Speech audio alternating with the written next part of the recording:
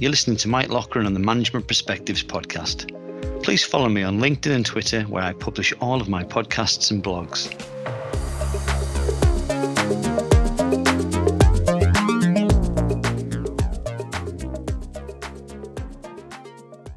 Hi, my name is Mike Loughran. Welcome to the Management Perspectives podcast. Today we're asking, how do you make your supply chain more agile and resilient to handle a global crisis and beyond?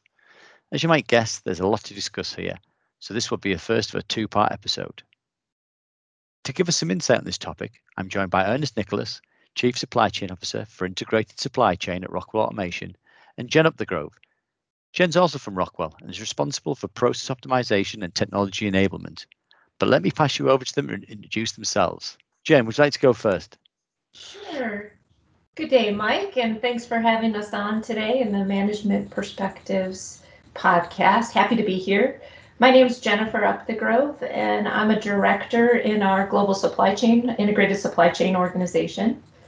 As Mike indicated, I'm responsible for our process optimization and technology enablement for the integrated supply chain, which is really a integration of our end-to-end plan, source, make, and deliver functions for Rockwell Automation. And I have the privilege to be led by Ernest Nicholas, and Ernest and I have worked together for several years, but I'm going to turn it over to Ernest and have him introduce himself. Thanks, Jen, and I appreciate it, Mike. I'm Ernest Nicholas. I'm Chief Supply Chain Officer for Rockwell Automation. I lead the integrated supply chain function within the company. And for us, what that really means is managing through what I'd say is the plan, source, make, and deliver responsibility, right? Starting from planning our supply chain, what we procure, what we actually build, and then how we deliver through our own supply network, our distribution network, then out through our customers. So that's essentially my responsibility. You know, I appreciate you having us here for this perspectives discussion. You know, the whole balancing of agility and resilience is something that's near and dear to our hearts from an organizational perspective, just given who we are as a company. So lots to share today on this podcast. No, thank you both. And I'm really excited to be doing this subject because I think it's going to give the audience another view in to what we as Rockwell Automation do as a manufacturer and supply chain in our own right, but also to look back on the last, nearly 12 months now and see what impact that's had on us, but how we've kind of managed to steer through that. And I can't think of two people better to do that than Ernest and Jen. So many thanks for joining us on this. So to kick off, Ernest, supply chain challenges are not new to you. You mentioned, you've been in this role for a number of years. What's different for you and for your customers now? No problem, Mike. I appreciate the question.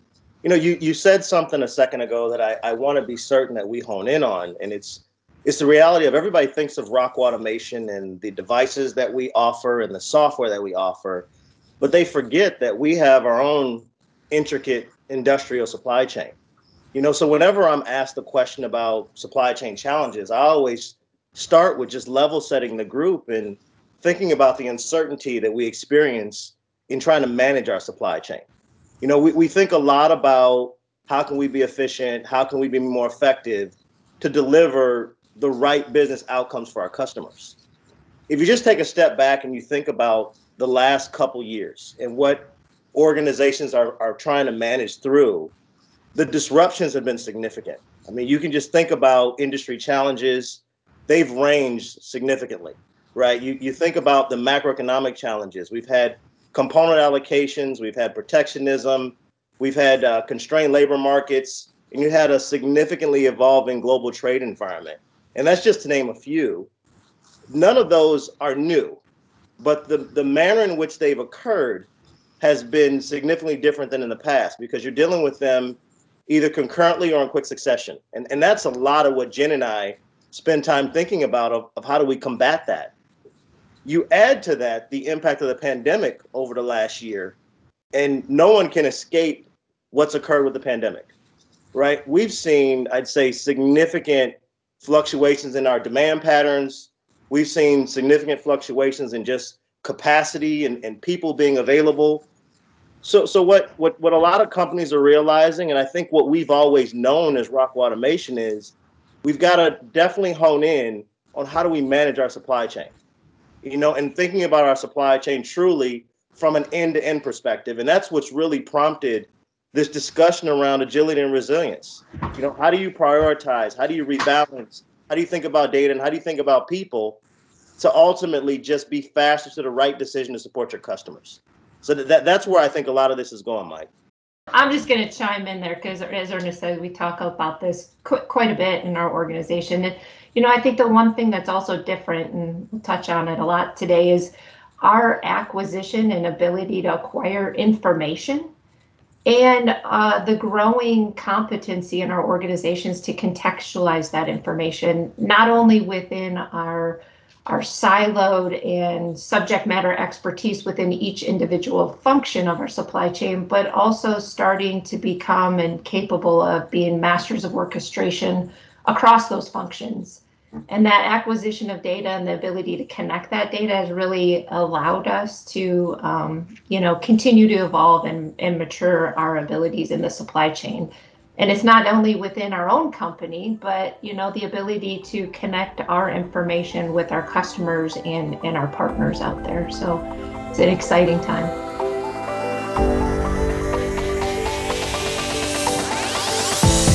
If you're enjoying the Management Perspectives podcast and want to learn more, sign up for our popular webinar series and get the latest from Rockwell Automation and our industry expert guests.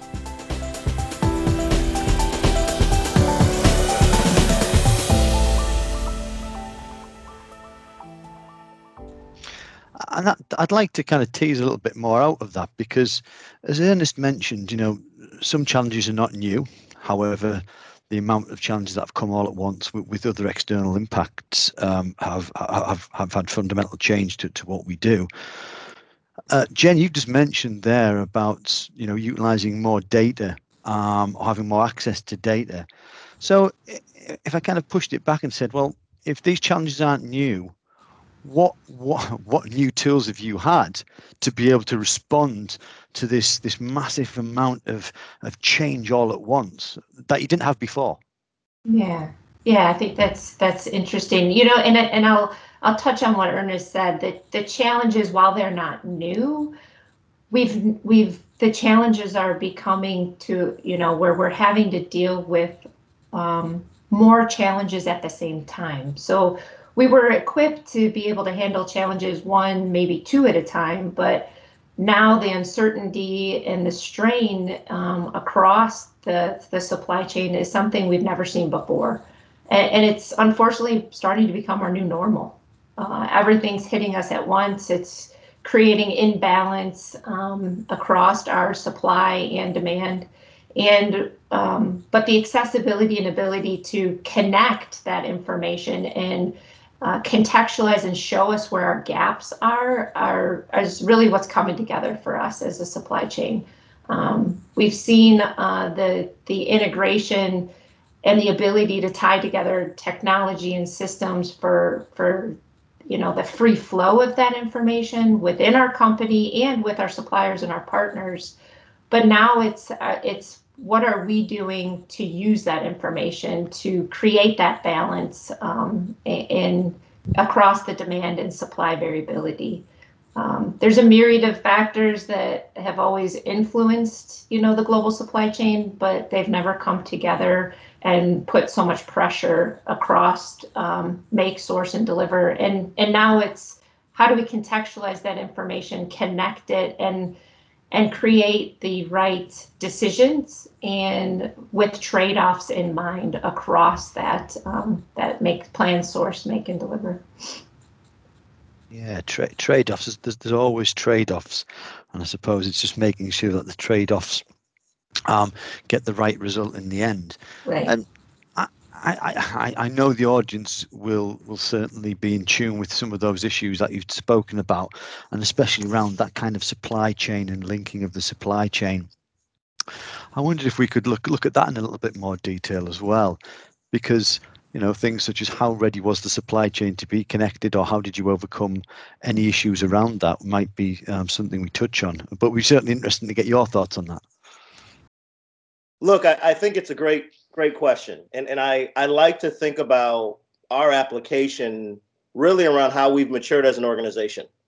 We've thought about technology and technology deployments, I'd say first and foremost. But again, as we've gotten smarter about thinking through digital transformation and what applications were required within Rockwell, we segmented into two buckets, right? We have Jen's organization that thinks about connecting the supply chain and the broader connected supply chain. And then we also have digital manufacturing. Within digital manufacturing, that's where we leverage kind of this IT to OT convergence. And that's where we've seen, I'd say, some very strong improvements in standardizing work across our manufacturing footprint. Jen's focus is really around leveraging partners, I'd say technology partners, to enhance our capabilities. And all in all, what we're trying to do, again, is to be more agile, more resilient, but honestly think about how this impacts our finances across the supply chain that can really drive some impact through the P&L. So we've been very intentional about this, and I hope that shines through with relative to how we manage this and how we're thinking about the selection of digital transformation initiatives. Hope that helps, Mike. No, it does. Thanks very much, Ernest.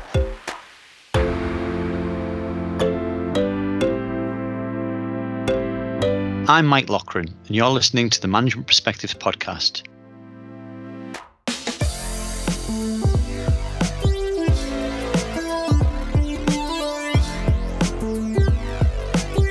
If you're enjoying the Management Perspectives podcasts and want to learn more, join us on LinkedIn and take the next steps on your digital transformation journey.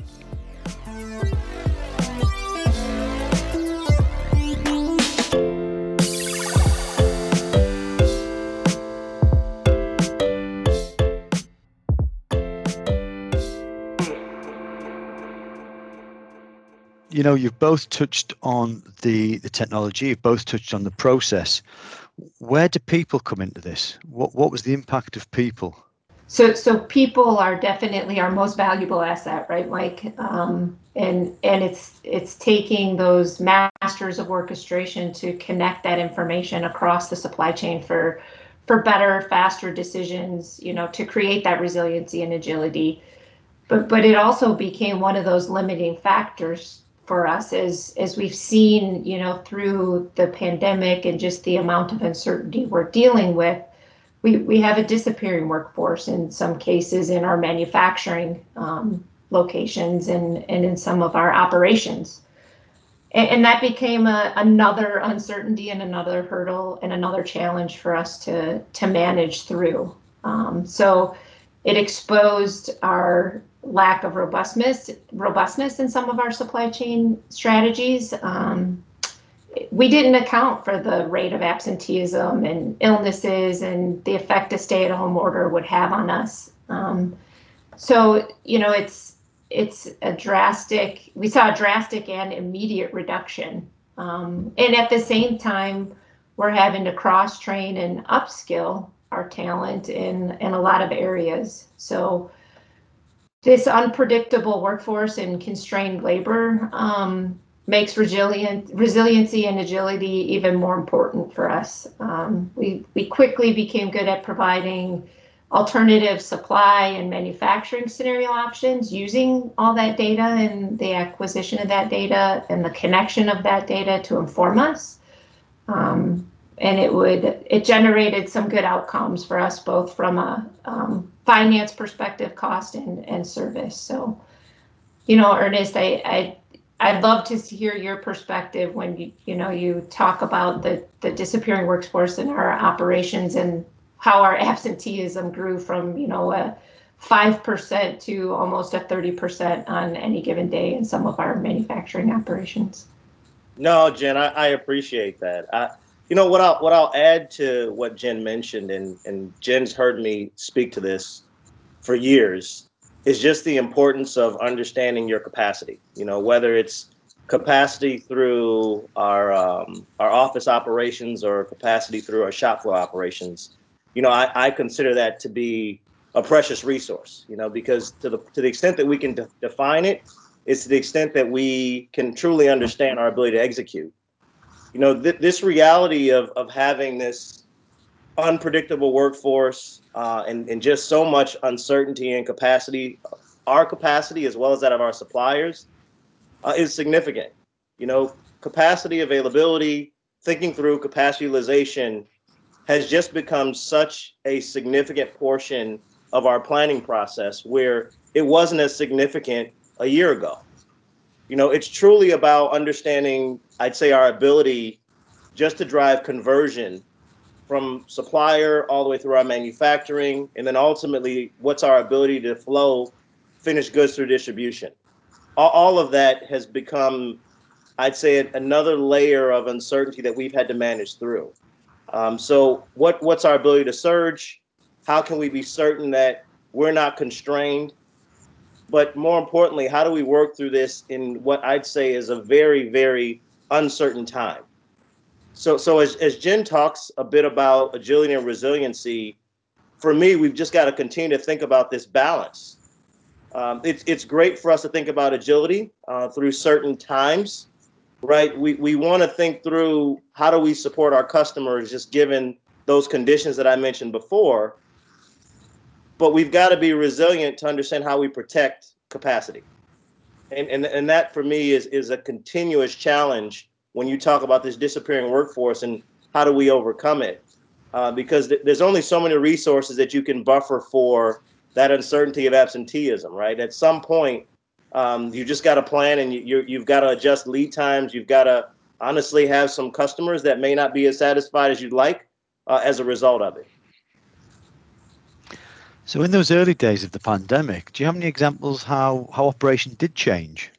I'll chime in here. We certainly, pandemic caused not only our operations to be impacted by workforce, but to Ernest's point, our office operations as well, right? We went from being able to collaborate and come together in a physical space to a virtual, using Teams meetings and Zoom meetings to bring us together and have conversations and look at our information and take time. We didn't have the time anymore to get together physically and debate over our best path. We needed to make decisions in hours or even minutes in some cases relative to the changing and information that we were obtaining. So, what it looked like for us is we had daily virtual meetings where every leader within each supply chain function shared what they knew. It was, sharing both the qualitative and the quantitative data that they had access to. And what that did is it allowed us to discover where we lacked information pretty quickly, identify our gaps. And what our digital transformation had been creating for us was the ability to go acquire that information quickly and then connect it with what we had to make a faster, better decision that incorporated not only our customers' outcome, but Rockwell's outcome based on that data. So it was a we were looking at this in a very they had to be action oriented meetings. We quickly realized we had to get action oriented. And while we've invested, in the analytics and you don't know what you don't know based on the uncertainty, I'll say that the pandemic definitely confirmed for us that our decision to invest in that digital transformation, that ability to acquire information and contextualize it was absolutely the right move for us. And it brought us together and allowed us to collaborate and make decisions in a much needed way. So. And Mike, I'll jump in and add to that because I think what Jen has referenced here is really around how we improved and how we had to think from an office operations perspective. But if you move into manufacturing, I've often shared with the organizations that the pandemic has forced us to unravel years and years of lean manufacturing, years and years of lean supply chain. The need to social distance within manufacturing, social distance between workstations, the need to separate shifts for cleaning purposes, all of that is literally adding back in the waste that we've spent years and years of trying to lean out of organizations, lean out of operations, lean out of work cells. So that in and of itself is a challenge, right? You're adding costs instantaneously back into the supply chain. And now you've got a new baseline for what the supply chain looks like from a cost perspective, which now changes the way you think about lean manufacturing. And quite honestly, we know that for the foreseeable future, we'll be within this environment. So as Jen talks about planning through the office, well, you're planning in an office environment that we know has limited capacity through manufacturing operations, through our end-to-end supply chain.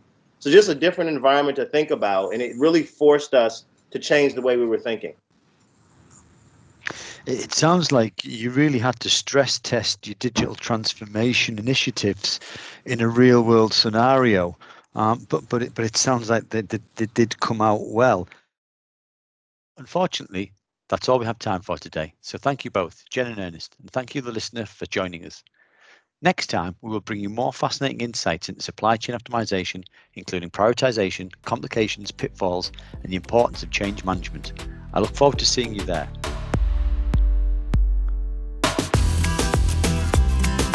You've been listening to the Management Perspectives podcast. Please follow me, Mike Loughran, on LinkedIn and Twitter, where I publish all of my podcasts and blogs. If you've enjoyed the podcast, please rate and review us on Apple Podcasts, as this really helps the show.